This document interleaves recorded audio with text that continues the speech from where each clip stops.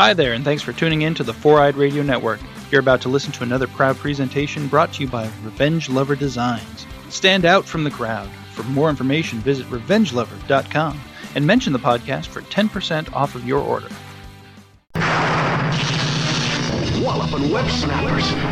My spider sense is tingling. Tingling. Tingling. Tingling.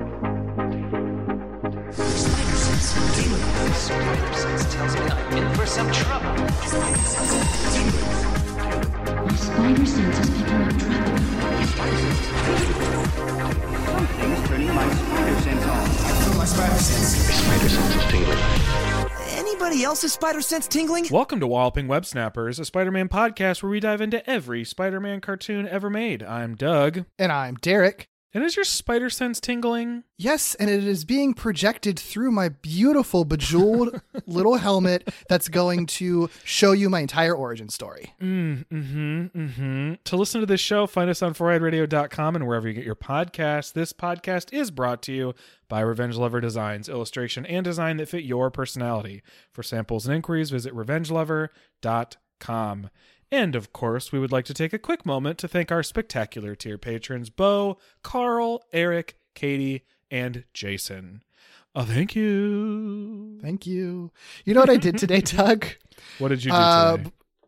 This afternoon, I threw on an episode of Spider-Man and His Amazing Friends called Triumph of the Green Goblin. Was going to guess that is what you did because I almost did the exact same thing. I mean, if this episode feels familiar, honestly, actually watching through that episode again, because it's been a while since I saw the first Amazing Friends episode. Yes. Watching through it again, it is astounding how many beats from that are just fully recycled in this episode. Yeah. It really weird.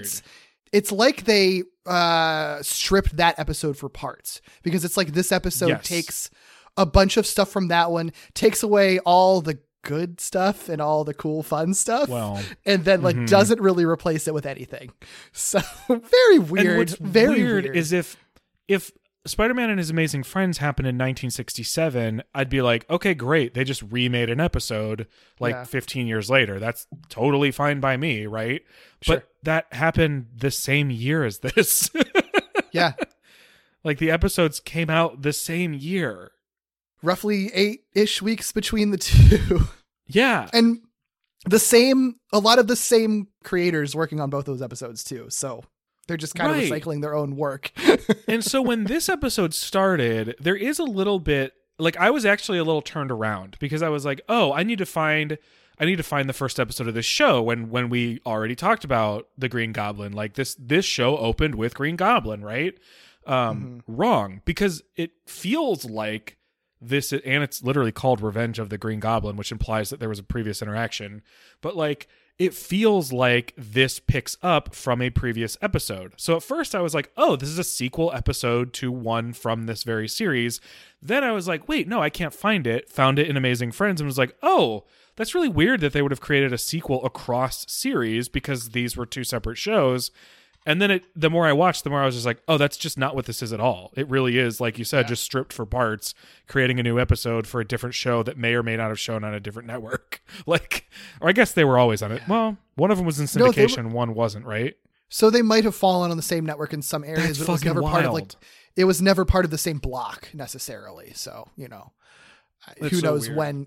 Yeah, I imagine it was probably rare to see them airing back to back because Amazing Friends would have been, you know, in the middle of the national Saturday morning block, and 81 would have been wherever the local channel times had been. So, I will say, and I know we're talking a lot before we actually talk about the episode, but a lot of what we're talking about in this episode we've talked about before. I will say the fact that this is an episode in a different series, and the fact that this episode feels like it pulls from so many different things. I know it primarily feels like a rehash of that Amazing Friends episode, but that Amazing Friends episode is obviously inspired by comics. And there's stuff in this that obviously references the same stuff. Like, I do think this episode is fun outside of it just being a TV episode. Like, it's fun to think of in the context of like the canon of Green Goblin stories, right? Yeah. I wouldn't say it's a good one necessarily, but it's interesting to just like see against all the same ones. It's kind of like when we talk about a Mysterio episode, even the bad ones are kind of fun because we've talked about so many at this point. So at the very least, it's kind of like that. Whereas like we haven't talked about enough Doctor Doom for those to ever feel fun. No, and also, I mean, that the Doctor Doom episode that also, repeated a bunch of stuff from a previous episode is way worse than this one is. Like this one is at least kind of a pretty straightforward like episode of the show, and technically it's a different show. Like, I know that doesn't necessarily make it better when we're watching both, but like it is technically a different show. Yeah. I also wonder too, like the Amazing Friends episode, I think is just objectively a better television episode simply because there's more stuff happening and there's more character interactions that are more fun. Like it's not like this episode has wide stretches of nothing happening in it. And this is a bizarrely structured episode. It's a bizarrely structured one. Yeah. However, I could see a universe where, cause I know the 81 show was in production first and then Amazing Friends, I think got greenlit sort of after the fact. And they were just, in production simultaneously. It is possible. I don't know exactly what the timeline was, between when the show went into production versus when Amazing Friends actually went into production. It was obviously very close in timeline, but if there was enough time in between, it is entirely possible that this episode was written before the Amazing Friends episode, and the Amazing Friends episode took this episode as a skeleton and added stuff and made it better. Because I do think that like when you watch the Amazing Friends episode, it is a little bit weird that like Peter kind of ditches the Amazing Friends because of his spider sense to, investigate something alone without telling them. And you have Angelica like searching for Peter, like, Peter, where are you? Where did you go? In the way that Betty is here. And it makes more sense for the girlfriend who's not in the know, or the date who's not in the know, to be searching for Peter than it does for Firestar to be in that position. However, the Amazing Friends, if it did come afterwards, they added enough fun stuff and made the Goblin's ultimate plot in like the third act way better than what this one is. So like it still ends up being a net positive, but I do think it's entirely possible that this isn't the 81 show ripping off Amazing Friends. It's just because this show does have a track record for writing kind of empty episodes that are missing stuff anyway. So I think that's actually a pretty solid theory. Yeah. I wouldn't be surprised if that were the case at all. Especially because we've sort of mentioned that Amazing Friends clearly inspires them more. So, getting the opportunity to play more with a skeleton that already exists wouldn't surprise me. So, yeah. Well, if you want to watch the Amazing Friends episode Triumph of the Green Goblin and watch this episode Revenge of the Green Goblin, which I wouldn't not recommend. I think that could be fun as a double feature. If you're down for that type of watching stuff, you can do that on Disney Plus. You can find both of them on Disney Plus. This episode of the 1981 Spider-Man show, Season 1, Episode 10, is entitled Revenge of the Green Goblin. The synopsis per Disney Plus is Norman Osborn escapes from a hospital and remembers he's the Green Goblin. And then he doesn't do anything. He just remembers and it's fine. Nope, obviously that's not what happens. The original air date, this made me furious. Remember how there was an episode with Dr. Doom that aired on October 31st, 1981, just a couple of weeks ago. This episode... Oh my God. takes place on Halloween, has a Halloween costume party, and aired on November 14th, 1981. Yeah, it really does. They literally had a slot for an episode of the show to air on Halloween and didn't air the Halloween episode. They aired the worst episode of any show to ever be made on Halloween instead. And they could have this wouldn't make the episode better, but they could have at the very least pushed the Doctor Doom episode further away from the previous Doctor Doom episode that they borrowed so much from. Yeah. They could have at least spaced them a couple more weeks apart. Were there production delays and issues like that this episode was it delayed and they didn't they couldn't finish it in time? Like that has to be the case, right? Because otherwise, would love to know. Why in the hell did you do that? Yeah, because Green Goblin just on any given story is good for Halloween, but this is literally a Halloween one also featuring Green Goblin. Yeah. Oh my gosh. So now angry. I'm mad about it too. Furious. So furious. Well, obviously, we're talking about the Green Goblin here, and some Norman Osborn as well. This version is voiced by Neil Ross. We know this guy because he's the same guy that voices the very same character in the 1994 series, which is very cool. Wild. And I'm sure we talked about that when we talked about the 90s show. Yeah, his performance is so different in the 90s show from this. He's fine in this episode. It's not like he's bad or anything, but yeah. And obviously, it's a difference of over 10 years, so understandable, but he's a lot better at playing Norman Osborn and Green Goblin by the time 1994 rolls around. Like, his performance is pretty different, honestly, than what it is in this show. It kind of surprised me how radically different it is. For sure. I mean, like, it's a stark difference. But even within just the confines of this show and this era, he still is doing very differently than other villains are in these shows. Like, a lot of them just sort of sound like when we talked about Mysterio, sort of like generic villain vibes. Like, he still doesn't sound all that generic villain vibes, especially when he's Green Goblin. Like, there is still a voice. He's still good. He's good. Yeah. Yeah. But it is interesting that even though he already was sort of a standout villain, he still ends up going on to like transform the performance for 10 years later. Yeah. It's really cool. interesting. I love that. Yeah. I find that very fascinating. And really interesting too, that like, he's not Green Goblin in Amazing Friends, the episode that this is very similar to, because that's Dennis Marks playing Green Goblin in that one. And doing a fabulous job in that episode. It's just very funny to see like the future Green Goblin and one of the most iconic Green Goblins being Green Goblin in this show. That's not the same Green Goblin as the other Green Goblin that appeared 8 weeks ago. So the way voice acting worked, just I can't. It's so funny. It's a mess. I mean, I know they obviously didn't. I mean, it just was like, here's our voice talent. Who's here? Who wants to do? I mean, I'm sure it wasn't who wants to do what, but maybe some of it was. I don't know. Yeah. And it is two different shows, to be fair. Now. Yeah. It is two different shows. It's still funny because you would think, because there also is some crossover sometimes, but not all the time. The connections are the same. You know what I mean? Like, they're two different shows, but like they know the same people.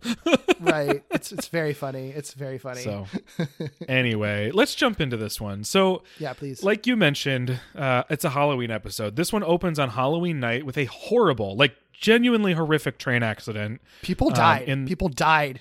Absolutely died. I would argue everyone except for Norman Osborn died.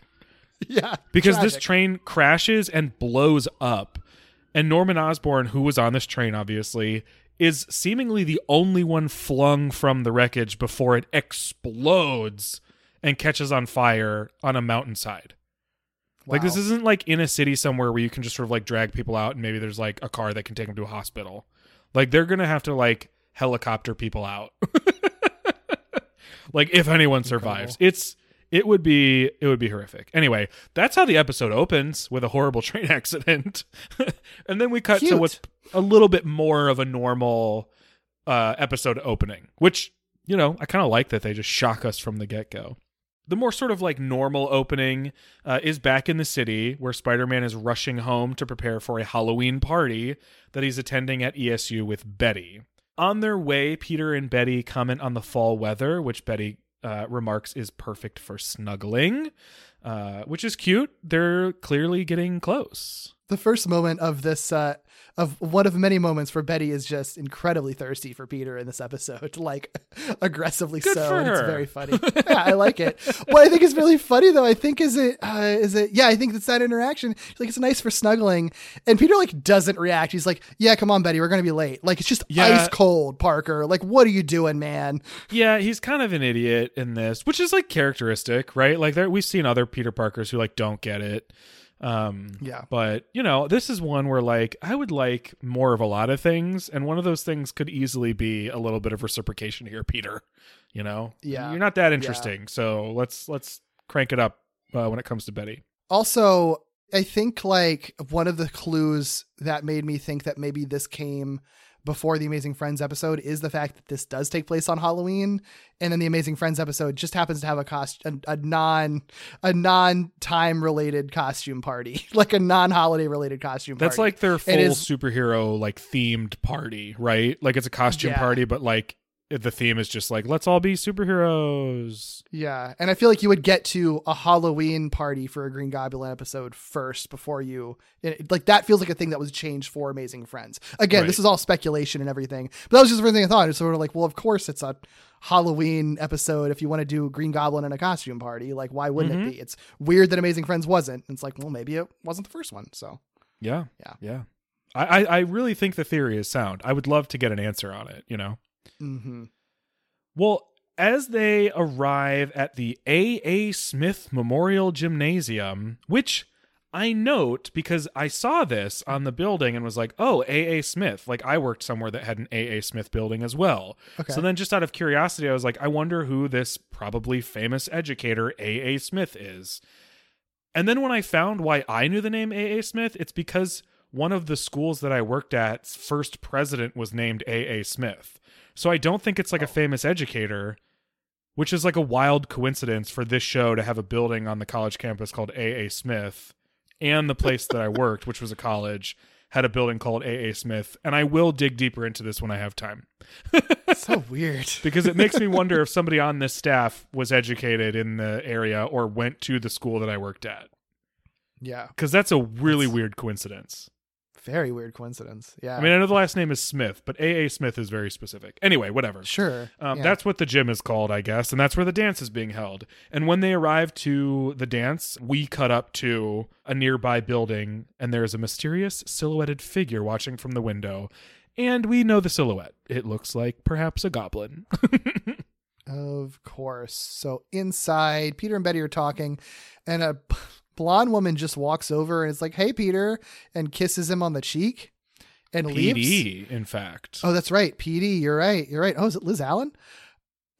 Yeah. I mean, they never answer the question. Spectacular Spidey reference there. Yeah, it's weird. And she just walks away, and Betty's like, Peter, who was that? Because, she wants Peter right now. And Peter's like, I don't know. And I'm like, okay, why did any of that happen just now? Why did any of that happen? Also, he doesn't just say, I don't know. He says, I don't know, but I kind of wish I did. Yeah. Shut up, Peter. Okay. Creeper. Betty's right in front of you, and she is wonderful. Okay? Yeah. Come on. Yeah. Yeah, I don't know why any of that happened. It doesn't pay off at all. Weird. She never shows up again. I don't get it. And that's another thing that's weird. A weird comparison with that in the Amazing Friends episode, because there's that weird little mini subplot early on where there's the weird, blonde jealousy lady, thing, right? The weird jealousy thing between the blonde lady and Angelica, and a blonde lady keeps going after Peter and stuff. And it's like, so this could disprove my theory. This could be an artifact of that, where if Amazing Friends came first, they carried over a little bit of that and then like stripped away anything else that happened other than this one moment, or the 81 writers included this moment, and then for no reason, and the Amazing Friends writers were like, well, why don't we do something with this? And then made the blonde lady a character. Could go either way. No matter what, in the context of this episode, it means nothing, does nothing, makes no sense. It's just awkward and weird. We need answers. I know. And we're probably never going to get them. No, absolutely not. Well, then like I said, awkward moment broken up when a Green Goblin flies in, but a Green Goblin, not the Green Goblin, because that when Peter ducks, it also basically brings, kind of tackles Betty down with him, for her own protection. Mm-hmm. If it was a cool superhero moment, it would be cool. But in context, it just makes him kind of look like a jerk, because the student points out that there's 3 people dressed in Green Goblin costumes. So it's like, oh, okay, that was just a dude in a costume. And in fact, it was a professor on a Green Goblin swing or something like that. Yeah. Which, again, it's an exact thing that happens in the Amazing Friends episode. Peter even ends up on the does. floor in that episode as a fake Green Goblin flies over him. So yep. 100% the exact same thing happens. Mm-hmm. The catch here, though, is that Peter's spider sense is tingling. So even though there are a bunch of Green Goblins there and they all sort of identify themselves as being just in Halloween costumes, he knows something is up. So he's still looking around. He's still trying to figure out what's making his spider sense tingle. And when he looks out the window, he sees the silhouetted figure that we saw and probably recognizes it, as we will learn. There is a history there. Probably recognizes it as the same person we do. So he still is kind of on the there's a Green Goblin afoot somewhere train here. And then brilliant Peter Parker and all of his brilliant lies manages to slip away to investigate by being like, oh, Betty, I have to leave because your Halloween present, which is super totally a thing people do, is in my locker. I left it there. Oops, let me go get it. It's so weird. And Betty's just like, ooh, a Halloween present. Like, not a Halloween present? What are you talking about? Do you mean candy? Like, what? Yeah. No, she's like, ooh, a Halloween present. Of course. I was expecting this, Peter. Like, it's so bizarre. It's very strange. Well, he breaks into the locked science lab to change his suit and investigate further. There's a little moment where he like crosses a path with a black cat on his way upstairs to the labs. Which, first of all, weird that there's just like a black cat just like roaming the stairs of a science building. Like, not mad about it, but a little weird. And of course, it kind of perpetuates the myth that black cats are bad luck. Which really sucks. Really sucks. As a black cat owner, I don't like that. Black cats aren't bad luck. In fact, they're some of the sweetest in my experience. For all the black cats that I've met, some of the sweetest breeds, one of the sweetest breeds of cat you will ever meet. Very nice and sensitive and personable. Yeah. So, they kind of make up for it at the end of the episode, just so you all know. But for the moment, I'm going to be mad. Yeah. Because this myth has like direct real world consequences. There is a legit like quantifiable history of violence against black cats that exists that has happened because of that myth that's perpetuated, in culture for a long time. Like people do actually hurt and kill black cats for that. Hopefully not as much as they used to, but my understanding is that it still happens from time to time. So, and they get adopted a lot less just generally. People just don't adopt black cats as much as they adopt literally any other breed, which again, they're some of the nicest fucking cats you will ever meet in your life. I know. So nice. Never met a black cat that wasn't just the most affectionate cat in the universe. So, yep. I decided a long time ago that whenever I get, another cat, it's going to be a black cat. Yeah. For all of those reasons. Cannot go wrong. They're all great. Every single one of them. Exactly. Yeah. I can't imagine that any of our listeners are like, I hate black cats. But if you do, change your mind. Y'all They're great. Better not be. Yeah. Yeah. And if a black cat, oh my God. If a black cat crosses your path, that's what I was trying to say. If a black cat crosses your path, I would argue that's some of the best luck because you got to interact and see a black cat. And that's a great experience to have in your life. Just say hi to it and wave and maybe give it a nice little pet if it lets you. Yeah, absolutely. Yeah. Absolutely. Yeah. So that was that soapbox. Yeah. We end up in the labs, these science labs. And when we get there, and by we I just mean Peter, we're not really there. But Peter notices an open and empty safe before getting zapped with a freeze ray from the Green Goblin. So before it was a Green Goblin or 3 Green Goblins, now it is the Green Goblin. So Green Goblin explains that because Norman Osborn donated the lab to the college, it was the perfect place to hide his identity and his equipment in all of these safes. So, which is very funny to me because that means like there were all these locked safes with stuff in them and like no one knew what was in them. That's very funny. Like only Norman knew, and only when he was Green Goblin. So then they're just safes, and everyone's just like, yeah, I guess these safes are here. I don't know. Maybe they're this guy's. Like, it's just so funny to me. Yeah, it's very funny. Also, I love in the scene, I think it's when Spidey first gets in the science lab, he's like walking on the ceiling, and then like when he's like going to, investigate the safe, I think. He does like this weird little side crawl. He's like in his sitting position and just like kind of waddles in his side crawl position, but upside down on the ceiling for no reason. It's very funny. I like it though, because even though that part in particular is weird, they really decided like we are going to have him wall crawl throughout this building. So like from the first floor up to this lab, he like crawls up the side of the stairwell and then he gets on the ceiling. He's like investigating the room for quite some time on the ceiling. He does his weird little scuttle thing that you're talking about.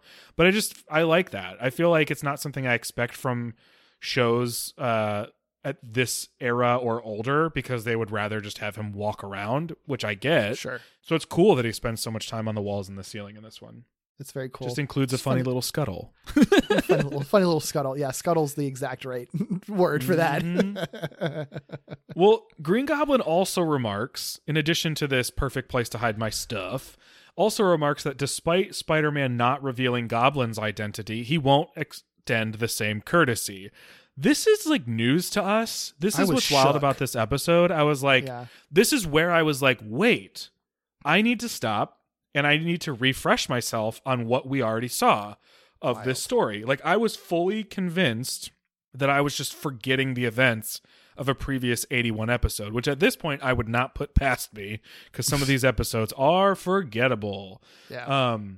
But that's not the case. Like, he just says this and there is no prerequisite episode. And then he just takes Spider-Man's mask right off of him because he's frozen Spider-Man with his little freeze ray.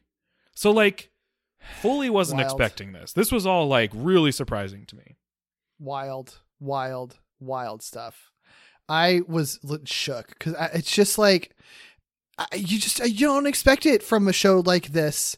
And the fact that it is just a pre-established history that we'll come to find they're basically just being like, yeah, the comics happened. We're just in that continuity, essentially. Like, it's so fascinating.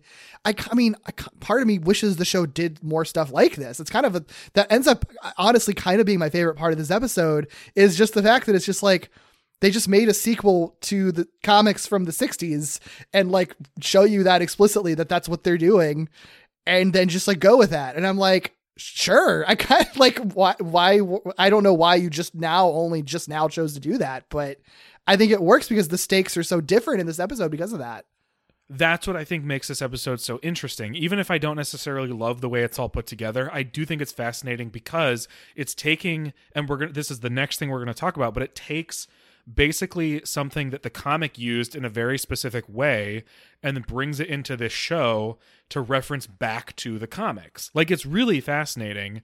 And yeah, like you said, instead of like establishing this villain or just picking up like they, always existed, like they have other villains, they treat this like a sequel to something that technically never happened. Like, it's a wild choice. And it's something I feel like we would never get in a show now.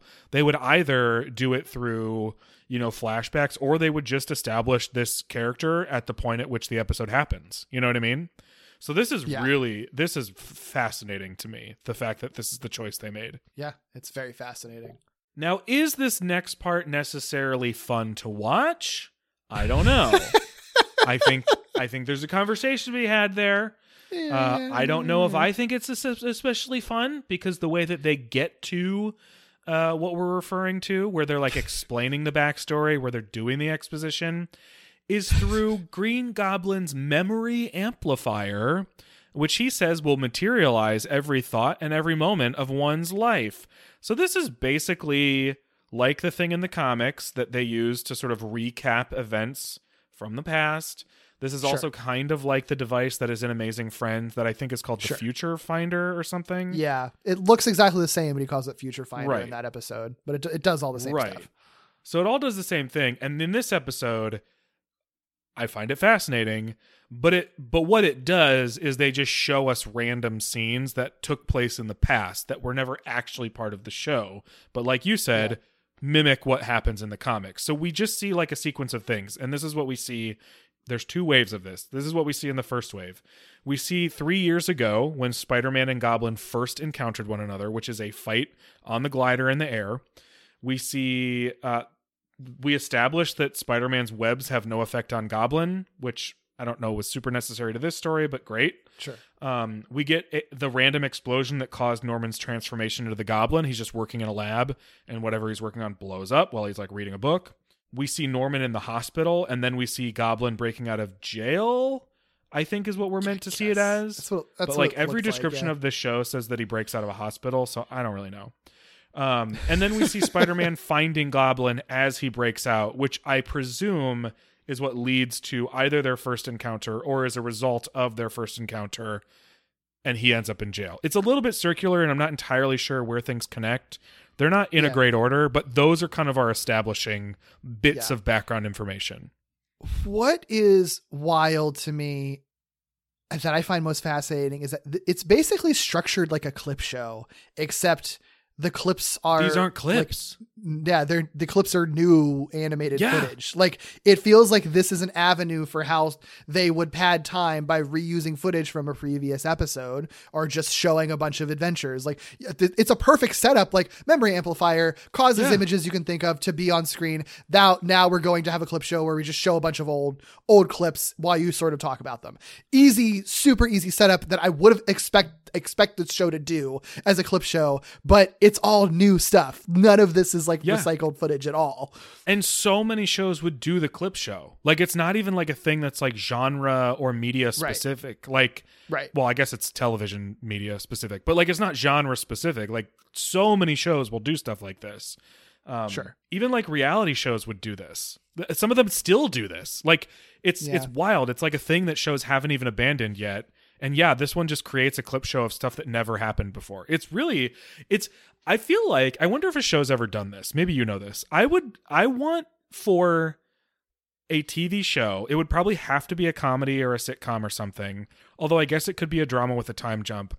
I would love to see a clip episode that is all original clips that like makes up for a time jump or a season that doesn't exist. Like to explain events that inform the season to come or whatever. I think that could be really funny, especially in a comedy setting. Community almost has that because the community. I would have guessed. I've never even seen that show, and that's what I would have guessed. Community has 2 clip shows where the joke is that all of the clips are new footage from basically episodes that you didn't see.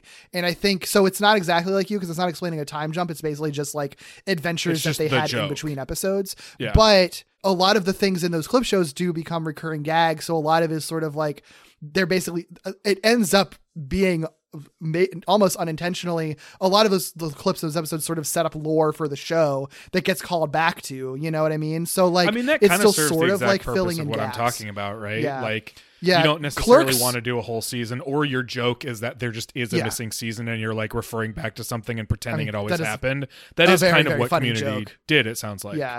Yeah, and the Clerks cartoon had an episode like that too. That Clerks did it before Community, where they had it because there was that show only made like 6 episodes, I think, and like it was like the second or third episode was a fake clip show episode where all of the clips were ones that didn't happen. Which again, it's like it was only like a couple episodes into the show, so like that kind of stuff. Why the fuck am I not writing a TV show? Because clearly I've got great ideas. I mean, it's a great concept. Yeah, so we're getting flashback stuff. This continues. We get kind of another round of these flashback clips, basically. You know, Spider-Man tries to move, but, he's been hit with a freeze ray. Again, just like in the Amazing Friends episode where he's hit with a freeze ray, so he can't move. And Goblin clarifies he'll be frozen for another hour. And this is sort of like, well, I've got you here. I know an hour.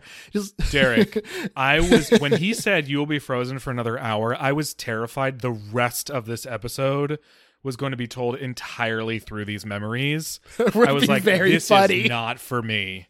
This is not for me. Hilarious in how bad I would be here for it, because I'd be like, you know what, I appreciate the fucking gall to do something. I mean, maybe by the end, alienating to an audience. Maybe by the end it would have been the type of thing where I was like, I can't believe they did this, and then grew to sort of love it. But I would have had to go through the whole journey. I would have needed to go through like shock, anger, acceptance, and then like get to the point where I was like, maybe this is brilliant. But I was at this point, I was like, don't do this to me. Yeah. But no, it's only a few more clips we see. The first one is Goblin the first time he unmasks Spider-Man, and then he's like, well, since I know your identity, it's only fair that I unmask myself too. So that's how they both learned each other's identities. Sure. We also whatever. We also see the explosion that dropped a support beam on Goblin. Spider-Man pulled him from the wreckage. I think Goblin even comments like, "Oh yeah, I forgot you actually saved me." Mm-hmm. So I thought it was kind of a funny little addition to that. They kind of undersell the fact that this is him kind of pulling out his own memories. Like, I know that's literally what we're seeing, but I do feel like they kind of undersell the fact that he's filling in gaps for himself. Yeah, I mean, it ends up looking like he's just watching a TV show, basically, like, and kind of like, oh yeah, that's the time when blah blah blah. It's so chill. Like it's very, he's so passe about it. It's very funny. But we also see Norman Osborn in jail with nothing to his name after the Bugle wrote damaging stories about his company, which, it's kind of character setup for what's going to come in a little bit later for his ultimate plan. He clarifies his time in jail was 3 years, and Spider-Man clarifies it was spent without his memories of being the Goblin. So Norman Osborn, famous for getting amnesia and forgetting that he's the Goblin or anything. So that's why he's been gone for the past 3 years, because he was Norman Osborn with no memory of being the Goblin at all. However, the train wreck restored Norman's memory of being the Goblin. I love that one of the memories we get is literally just the beginning of this episode. Yeah. That cracked me up. That was very funny. It's very funny. It's a nice capper on that whole sequence where it's just like, yeah, we are going to give you a clip. It brings it around. It's just hilarious that we watched it like 10 minutes ago. Right. And I guess Spider-Man didn't know. So like, that's, I guess, the point, but I do think that all of this exposition, while obviously it doesn't make for good TV, it does feel very comic booky. Like this is the kind of stuff that you would read in a comic book where it's like, oh yeah, this is, we're calling back to a story from like 4 years ago that you may not have even read. So we're going to have the characters just explain their entire backstory for this issue so then they can fight in the next one and the context for it. Well, that's why I think it's kind of fun in a weird way. It's like fun outside the episode itself because it does feel like a little bit comic book, a little bit like Amazing Friends, a little bit like other Goblin stories. Like it does feel like this weird sort of Frankenstein, even though it's most seemingly ripping off or inspiring the Amazing Friends episode. Like it does feel more than just that. There is sort of just this weird element to it. Yeah, for sure. So Goblin removes the memory amplifier just as Betty begins to search the science lab for Peter. She's calling out to him, trying to figure out where he is, hoping for some response. Hearing her calls, Goblin's like, well, I'm out. This'll be hilarious. She's going to find you and figure out that you're Spider-Man. And then guess what? It's going to get back to Aunt May. Hope it doesn't fucking kill her, buddy. Like that's pretty much what he's saying, which again is like very much a comic book type thing. Mm-hmm. So then Betty does find Peter. Like, she does find exactly the lab he's in, and he doesn't necessarily, like, prevent her from finding him. Like, he is calling back to her. The problem is he knows she can't actually see him. So he's like, okay, what do? I guess, like, if I just blind her, she won't see me. So he, like, turns on this arc lamp, which basically does blind her. It's kind of like, even if she could see him, she would just see sort of like a shadow or like a silhouette or something. And he says this arc light will also, I guess, like melt him. A little bit more literal freezing than I expected, but sure. Yeah, I don't think that he doesn't seem cold. He seems like he's like a paralyzing ray, not like a literal you are frozen in ice type of ray, but I mean, it works. So cool. I guess he's not wrong. Yeah. He then turns all the lights off. So first, poor Betty. First, he like blinds the shit out of her with this really bright light, then turns all the lights off. Like, I guess it's better that it didn't happen in the opposite direction because she might literally have like lost her sight. But this poor woman getting lied to, getting blinded, bumping into shit throughout the lab, and then like thinking she finds him and ends up like seemingly feeling up and potentially making out with like some sort of like weird, I guess, like Yeti type thing, or was it like a taxidermy gorilla? Like whatever it was. I couldn't tell. Or I mean, it could have even, the way it was drawn, it didn't look like a gorilla. The way it was drawn almost looked like they were trying to draw like a, I don't know, like a caveman or something like that. But I think it's more, more like a Sasquatch or a that Yeti. Kind of checks out. If it's in a science lab, maybe it was meant to be sort of like a Neanderthal type situation or like a caveman. Yeah. But again, another instance of like thirsty Betty. It's like she immediately meets Peter in the dark and just starts fondling him, and she's like, it's just like, well, here we go. Your muscles. Yeah. And then it's horrified when he turns on the lights. Like she's like so disgusted at just randomly making out with this Sasquatch model. Inanimate, weird model in the classroom. Yeah. Yeah. I would be alarmed, or at least a little bit embarrassed. Yeah, I'd be like, I didn't expect that. Well, didn't mean for that to happen necessarily. And then this is kind of where I stopped liking Betty in this episode. They really kind of do her disservice here by then going the brat route. Like, she was sort of fun up to this point because she's just sort of like flirty and a little bit thirsty and like intrigued by what Peter was talking about. And then she just goes full brat mode because she's like, where's my present, Peter? And she even says it in sort of a way. Like, they don't respect women on the show. Well, just call it like really? this. Never would have guessed. I think like maybe Black Cat was like decently respected and given agency, but I don't remember if they really only because she was a villain. Like, I know, because she was a villain, so she had to be to make the story work. That's the only reason. Fair point. But even when Betty's like being in like a cool Antifa goddess, like they can't just let her exist in her coolness. Yeah, they can't just let her in her cool thirsty goddessness either. Yeah. So she turns into a brat at this point, asks for her present, and guess what? Peter doesn't have one because he never had one. So he's like, "Oh, I must have left it at home. Sorry, Betty." And then she sort of stomps away. Yeah. She stomps away. I'm so mad about that. It's like a Halloween present. Come on, it's all so bad. I hate all of it. I think it's like a misunderstanding or a misinterpretation or a bad adaptation of like what Betty in the comics is, because Betty in the comics is like the soap opera character in those early decades, right? For like sure, she's the one who's like over dramatic, super melancholy a lot of the time, like literally runs away from New York City, like moves to a different state so that she doesn't have to face Peter Parker.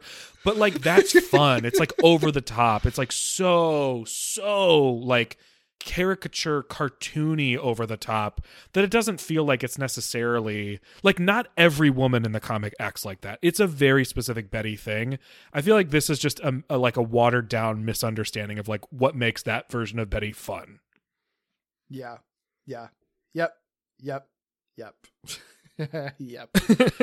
Don't like it.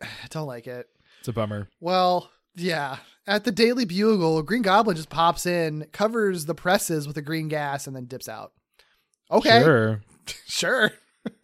I mean, I can't say I predicted what the result would be, so. Who could guess? I can't say that it's a great plan either. I mean, it's a creative plan. I'll give him that. I never would have thought of that on my own. So yeah. It's a little Joker-ish in like its chaoticness. Oh, it really is. Yeah, it definitely feels more like a Joker plan. Yeah. Well, Spidey makes his way to Osborn Industries to kind of look for clues to figure out what Goblin's plan is, finds the memory amplifier, indicating that Goblin's been by recently because he had it on his person earlier. So he has to have been by here dropping it off. So he puts on the memory amplifier, and then it's sort of like, ooh, I can very easily just navigate my own memories with this ingenious device.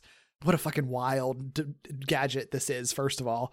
But he visits some memories. He's like, sees himself graduating from high school. He's like, oh, that's the time I fought the lizard, which maybe is the one instance of this episode we're using old footage, because that might have been from the previous lizard episode. I'm not really sure. Check. Wasn't I didn't check either. I wasn't. I mean, it's not. It's just him just sort of wrestling with him a little bit. So it cuts very abruptly. It's a very brief moment. It is. It's very brief. So this doesn't become a whole montage, because immediately then it goes into showing this fight with the Green Goblin that Spider-Man's like, I don't remember that happening, where Goblin just like knocks me off of his glider. Like, that never happened. And then Goblin swoops in, knocks the memory amplifier off Spidey's head, and is sort of like, not only does this amazing device project people's memories very easily without even like trying, it also tells the future and shows you the future. Oh my gosh. Yeah. The thing this might actually be like an interesting twist if we didn't see the Future Finder already. I mean, would it be though? It doesn't really, it comes out of nowhere and affects nothing. Like, it doesn't do anything. Well, yeah, I mean, I'm not saying it's like a good twist, but like, I kind of figured or assumed this was already going to have something to do with the future because of what other versions of it have done. But if you didn't watch Amazing Friends and you were watching this, I guess you could be like, it also does what? Like, I don't know. Sure. I guess so. Yeah. But you're right. It doesn't matter.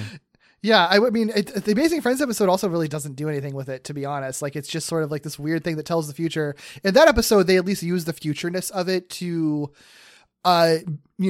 give a visual interpretation of what Goblin's plan is. That's when it shows all the Goblin people and stuff. So I do think they use that aspect of it better in that episode. This one, it's just sort of like a tease for a fight that ends up happening in a couple of minutes, but it's not really like Spider-Man doesn't use that information, and it's not like a wild fight. It's like he discovers a prophecy that he will lose to the Goblin until he doesn't. Like that's basically what it is. Like it doesn't matter at all. Because why would you voluntarily introduce this device into your story? I wouldn't. Like this is a wild thing to have to try to write around. It's too broken, man. Yeah.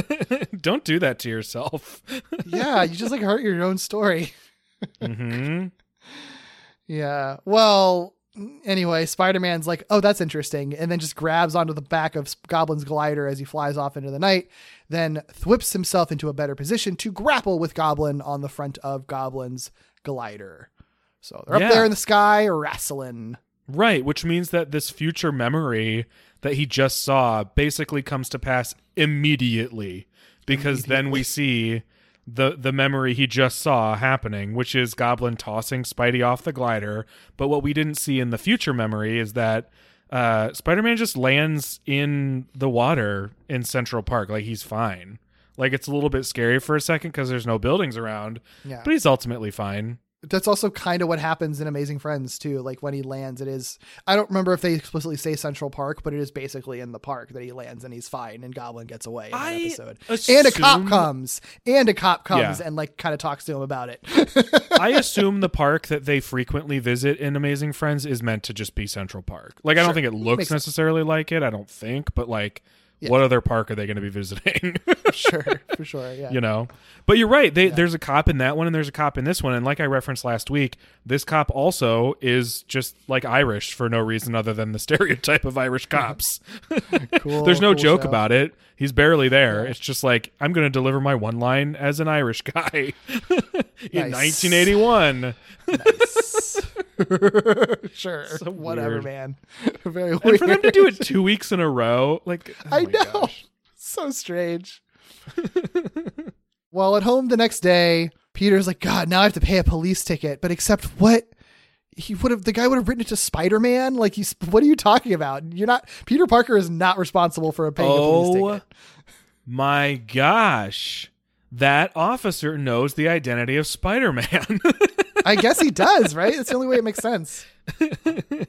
Holy shit. Yeah. Yeah. Yeah. Yeah, he would never pay a ticket written to Spider-Man. How would you even write a ticket to Spider-Man?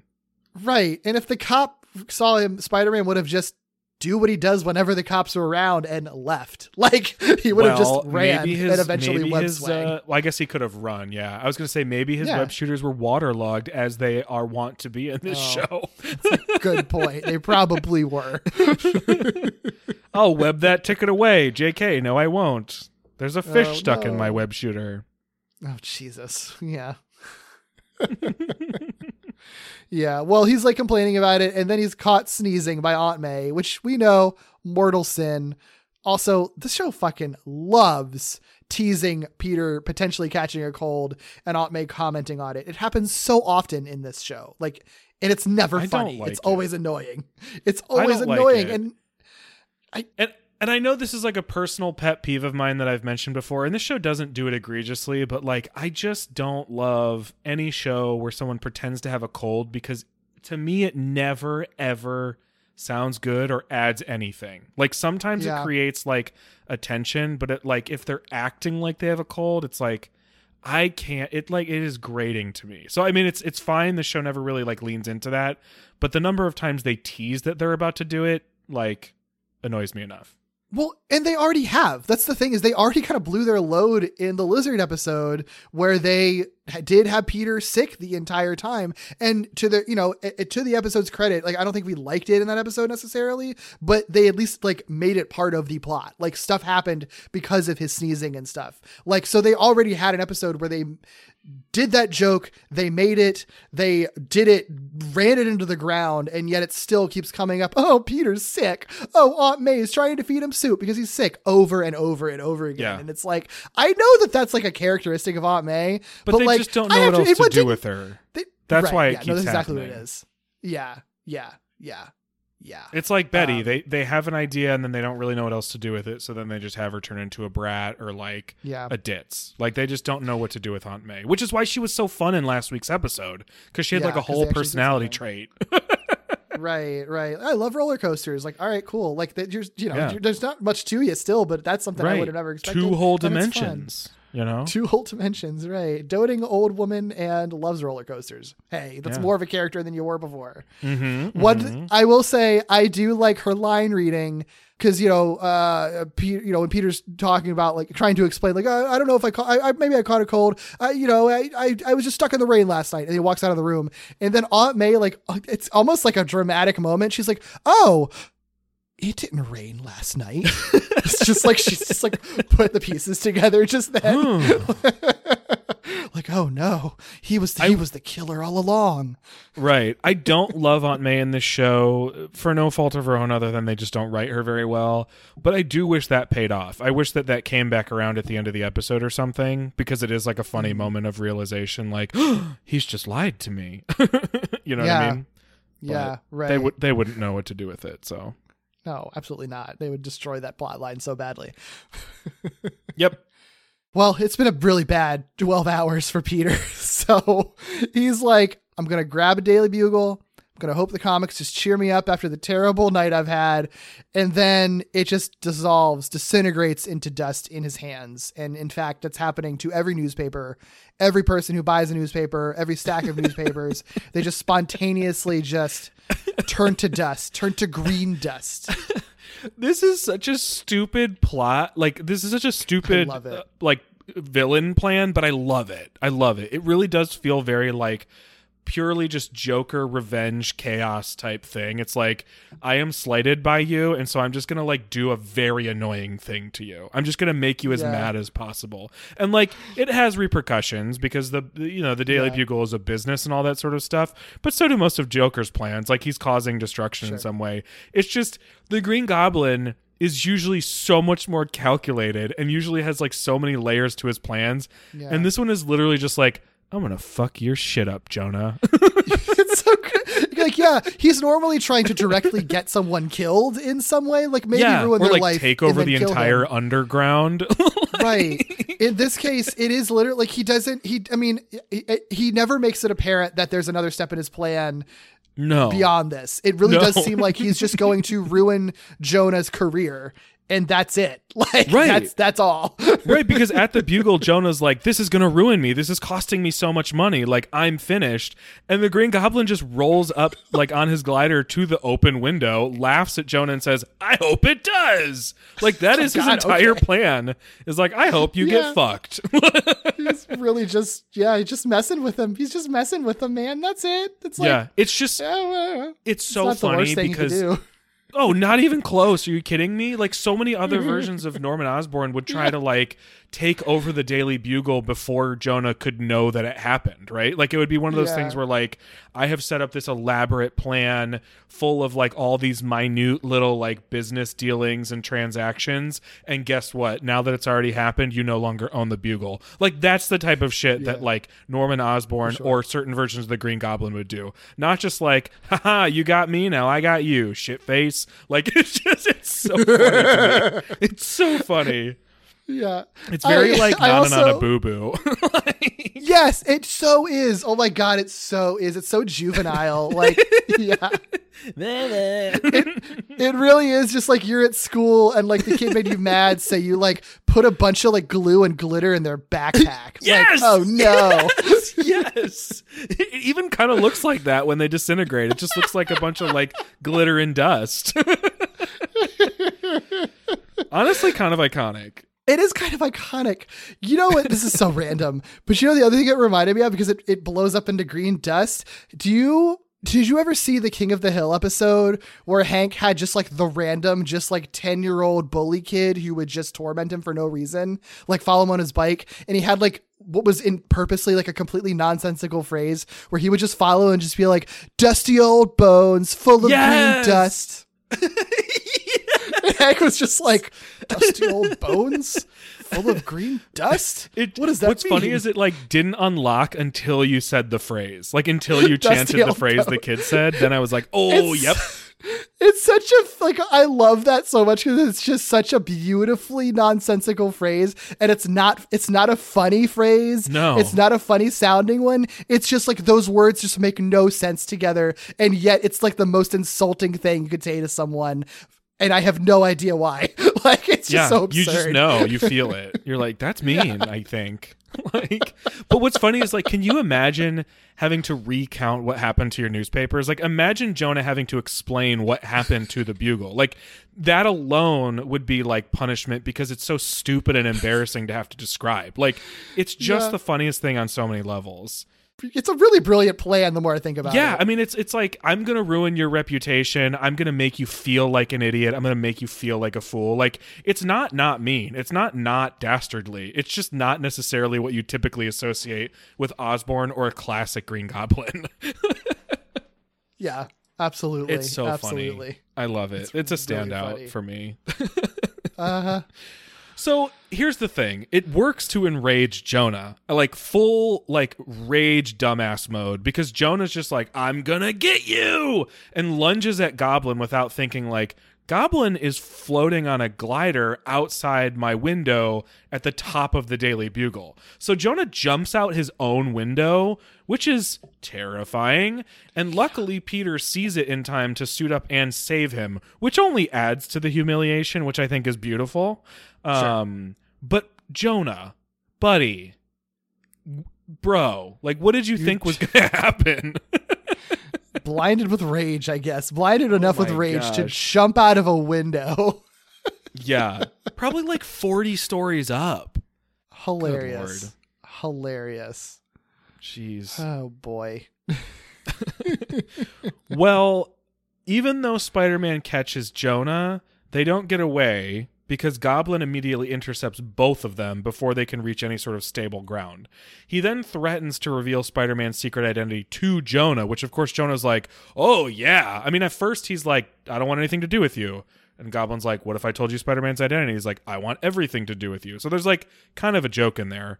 But ultimately Spider-Man's like, I can't have this. So he dips out with Jonah. And then they do this sort of like, Green Goblin keeps trying to say Peter's name, but Spider-Man keeps like making noise over it, which I think could have been funnier. I don't know that they really maximized on this opportunity. I don't know how you felt about it. I like it in context. I do appreciate how long it goes for, like, I guess, but I mean, they do rule of three it, like, straightforward, right? Like, they try it 3 times before they really fuck Goblin shit up. So, like, they have the principle down. The idea of it is sound. I just feel like they could have leaned harder into, like, the comedy of it. Because one of them is literally just them, like, falling into trash. Yeah. I guess, and we never actually see Goblin saying Peter Parker's name, which I think is weird.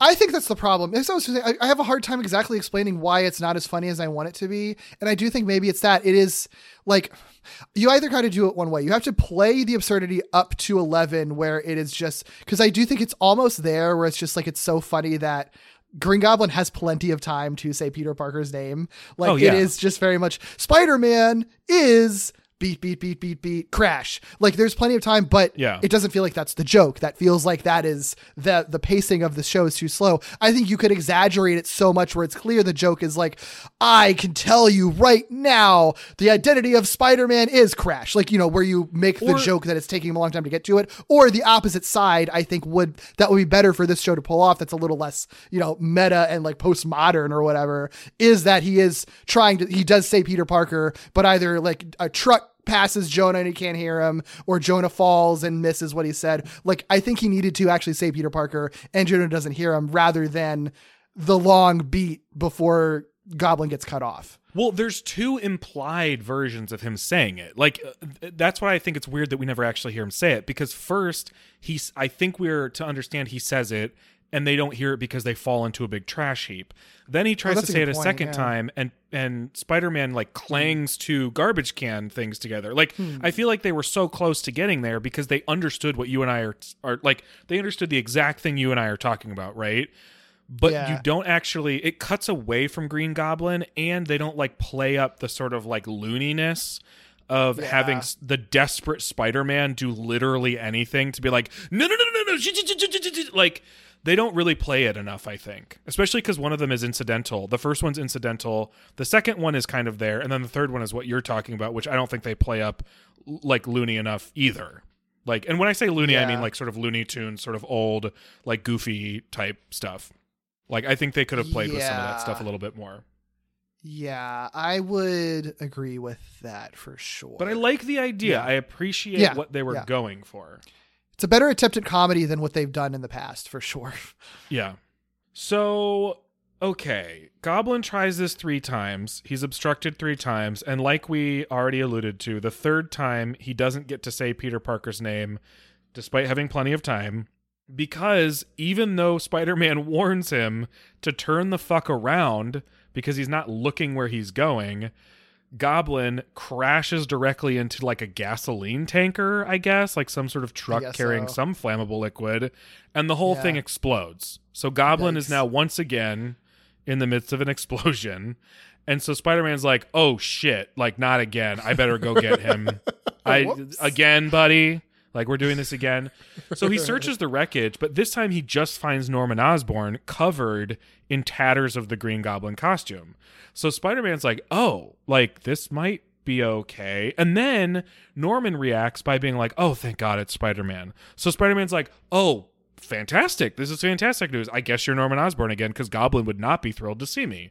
So, like, seemingly problem solved. Gotta love that Goblin Norman Osborn amnesia. It's just so great. So convenient. So convenient.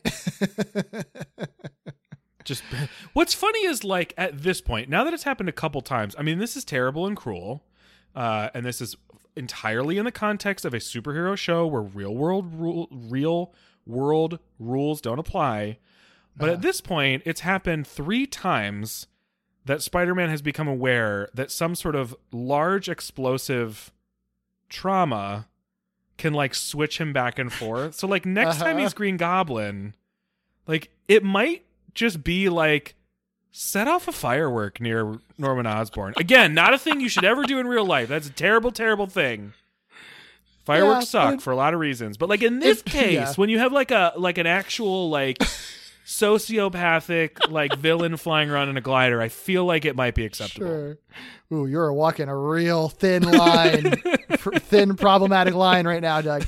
No, I mean, in the real world, there aren't Green Goblins on gliders throwing bombs at people, then spontaneously getting amnesia and forgetting they were just the Green Goblin. Like there's never going to be a real world context for that situation. Right. So in the superhero context, I think that you are onto something. Yeah. Sure. They also do. Sure. I mean, I think depending on the property, they do make it very clear that, like, it is blunt force. Like, he's being hit.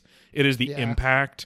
So, like, he uses explosives and those aren't affecting him. He'd have to blow himself up, which I think sometimes happens, right? Like, his own shit backfires and he, like, slams against a wall or whatever. Like, I mean, honestly, one of the things that I give a lot of credit to Spider-Man 3-4 is what it sounded like. I said Spider-Man 3-4. Is like the fact that they do the Osborn amnesia thing, and it is Harry getting blunt force trauma to the head that gives them very convenient amnesia. And I know people complained about it, and it's a silly thing to see in a movie, but that is so comics accurate. Like, fully it is established. So beautifully comics accurate. Like, I love that they did history. Deep history with that. We've got 40 years of this happening to Osborns.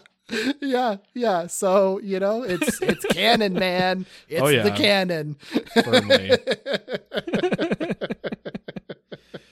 Well, this, of course, is not going to stop Jonah from the absolute, like, ravenous need to learn Spider-Man's identity. So he runs over to meet them, doesn't see Goblin anymore, is like, where did he go? Where did the Goblin go? He was going to tell me who Spider-Man is, right? So then Norman Osborn is like, well, wait, I know who Spider-Man is. And Jonah's like, you do? Tell me who he is. And then Norman just points to Spider-Man and goes, he is. Which, again, another attempt at a joke that I just don't think is as funny as they thought it was. Because it doesn't make sense for... Norman Osborn to say it. Yeah. Like, he was a different character or something, but it's like Norman Osborn isn't like an idiot. Like, it doesn't Right. He's not a stupid person. He's never Yeah. portrayed as a stupid person. Yeah. So it's just like, I understand the construction that they were working with. I just don't think it works in context. They just wanted to piss Jonah off more, I guess. And then Jonah throws a fit, like a very public, wild, very long fit. It's kind of like, it's more like a breakdown, like an actual breakdown that he's having. Like it's really wild. Like he is just tantrum, jumping up and down, screaming into the air, just muttering. I mean, I give credit to the voice actor for just doing all that. Oh, he felt like it was improv for sure. He was giving everything. so much so that like in the next scene we cut to, I guess, like the next day at the Bugle, and Betty references that Jameson has laryngitis from all the yelling he did. Which, like, for J. Jonah Jameson, like famous for his yelling, he had to be yelling a lot. Yeah. Damn. Yeah. Well, this is what I was referencing when I said Peter kind of makes up for his transgression against black cats, because he does bring Betty a Halloween gift. Still worth noting, he never had a Halloween gift to begin with. That was still a lie. But he brings her the Halloween gift, which turns out to be a black kitten, which she loves, and he is obviously giving to her because he thinks it's a nice gift that she will like. So he is acknowledging that they are great. It's a nice gesture, but you don't surprise someone with a new pet, though. That's not a good gift to ever give to a person. Don't give people living things unless you've already talked about it.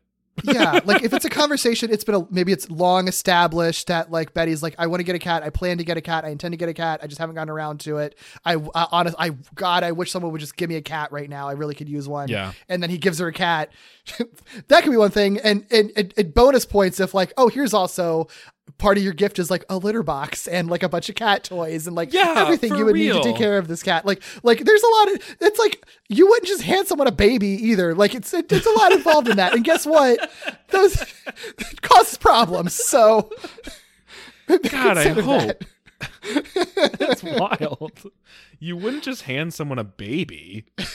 It's true. That is true. It's true. You wouldn't. So don't just hand someone a little kitten. Don't hand someone a baby cat. It's not like it is different from a human baby. Sure. In a lot of ways, it's not that different. It's still a new life and responsibility. You're just thrusting onto someone. There's translatable elements to the situation for sure. It's also wild because even from a storytelling standpoint, like that cat we saw earlier had nothing to do with Betty. Nothing. No. She, as far as we know, never interacted with it, and Peter didn't even like it. So, like, it's a weird thing to echo because the echo doesn't actually serve any purpose whatsoever. Like, there's no, like, it's almost like a fake payoff, right? It's sort of one of those things where you're like, oh, they paid off the cat, and then the more you think about it, you're like, no, they didn't. They didn't set anything up with the cat. Like, it's a really weird thing for them to do. But ending on a kitten, I can't be too mad because it's cute. Yeah, it is very cute. It is very cute. I like the show. Ultimately, is pro black cat. I'm in favor of that for sure. Yes, for sure. Yeah. Well, face of the episode, that opening sequence with the train. One, it's horrific, but two, once Norman is actually flung from the train and he's like being lit by the wreckage, it's actually really cool what they do because they try to like mimic the flickering of like fire light, like flame light. And so they do this like really dramatic flickering shadow on Norman Osborn's already like way more detailed than usual face.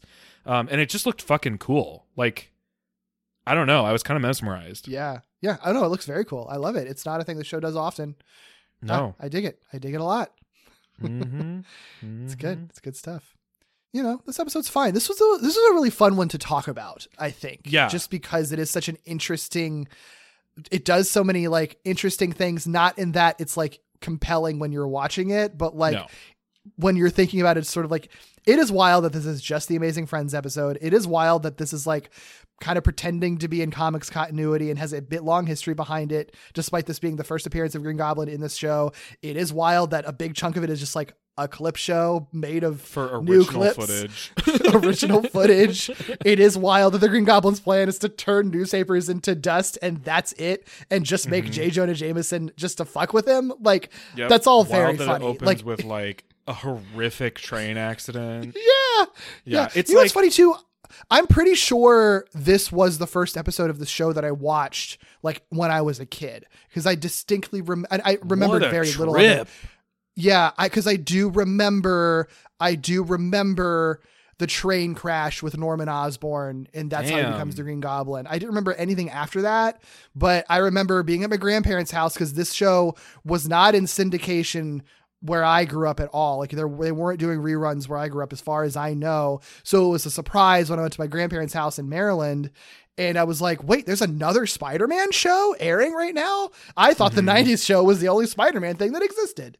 And so it was cool to watch this show, and I was familiar with the Green Goblin from the 90s show. So it was cool to see that. And it definitely, like I said, it didn't really imprint on me really that much because I didn't remember beyond the opening, but the opening definitely did. So sure. It's very wild.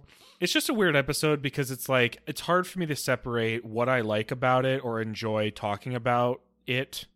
That was a weird sentence. Mm-hmm. It's hard to distinguish what I enjoy from like the context of what we do, right? Like, I think the reason I enjoy this episode is purely because you and I are constantly looking at Spider-Man stories and have now looked at so many Green Goblin stories. So I would be interesting to hear like how other people like it, either entirely in context, like just watching the 81 show, or entirely like out of context, because I really do think what we're doing is affecting kind of my appreciation for this episode.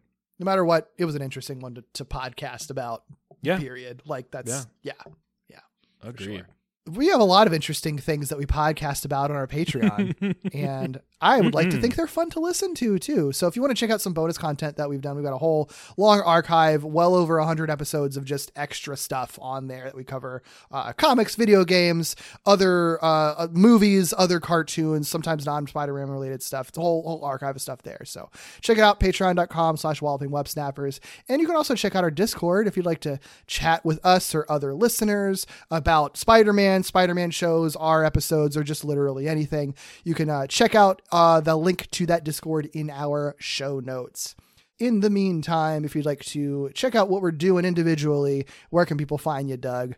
You can find me on Twitter at IckyBooley, ICKYBOOLEY. You can also listen to me on another podcast here on the 4-Eyed Radio Network called Victory Road. It's a Pokemon podcast. We are like maybe literally a month out from a new set of games.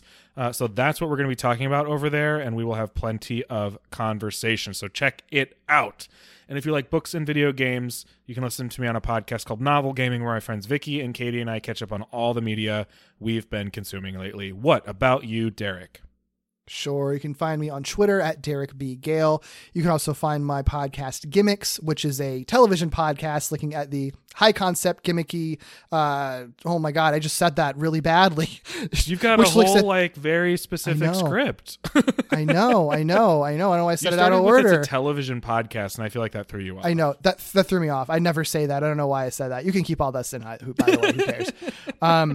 It's a podcast that looks at the high concept, experimental, structure breaking, gimmicky episodes of television with a different show and a different guest for every episode that I do. You can find it anywhere you get your podcasts. You can also follow it on Twitter and Instagram at GimmicksPod.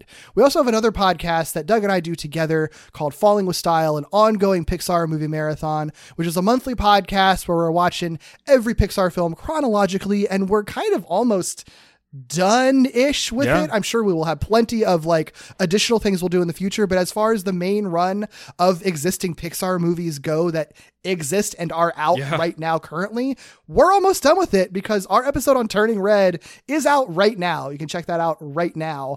And there's one more movie after that that's out to fulfill the conceit of the podcast, which is really weird to think about. Very weird. So check out that episode wherever you get your podcasts.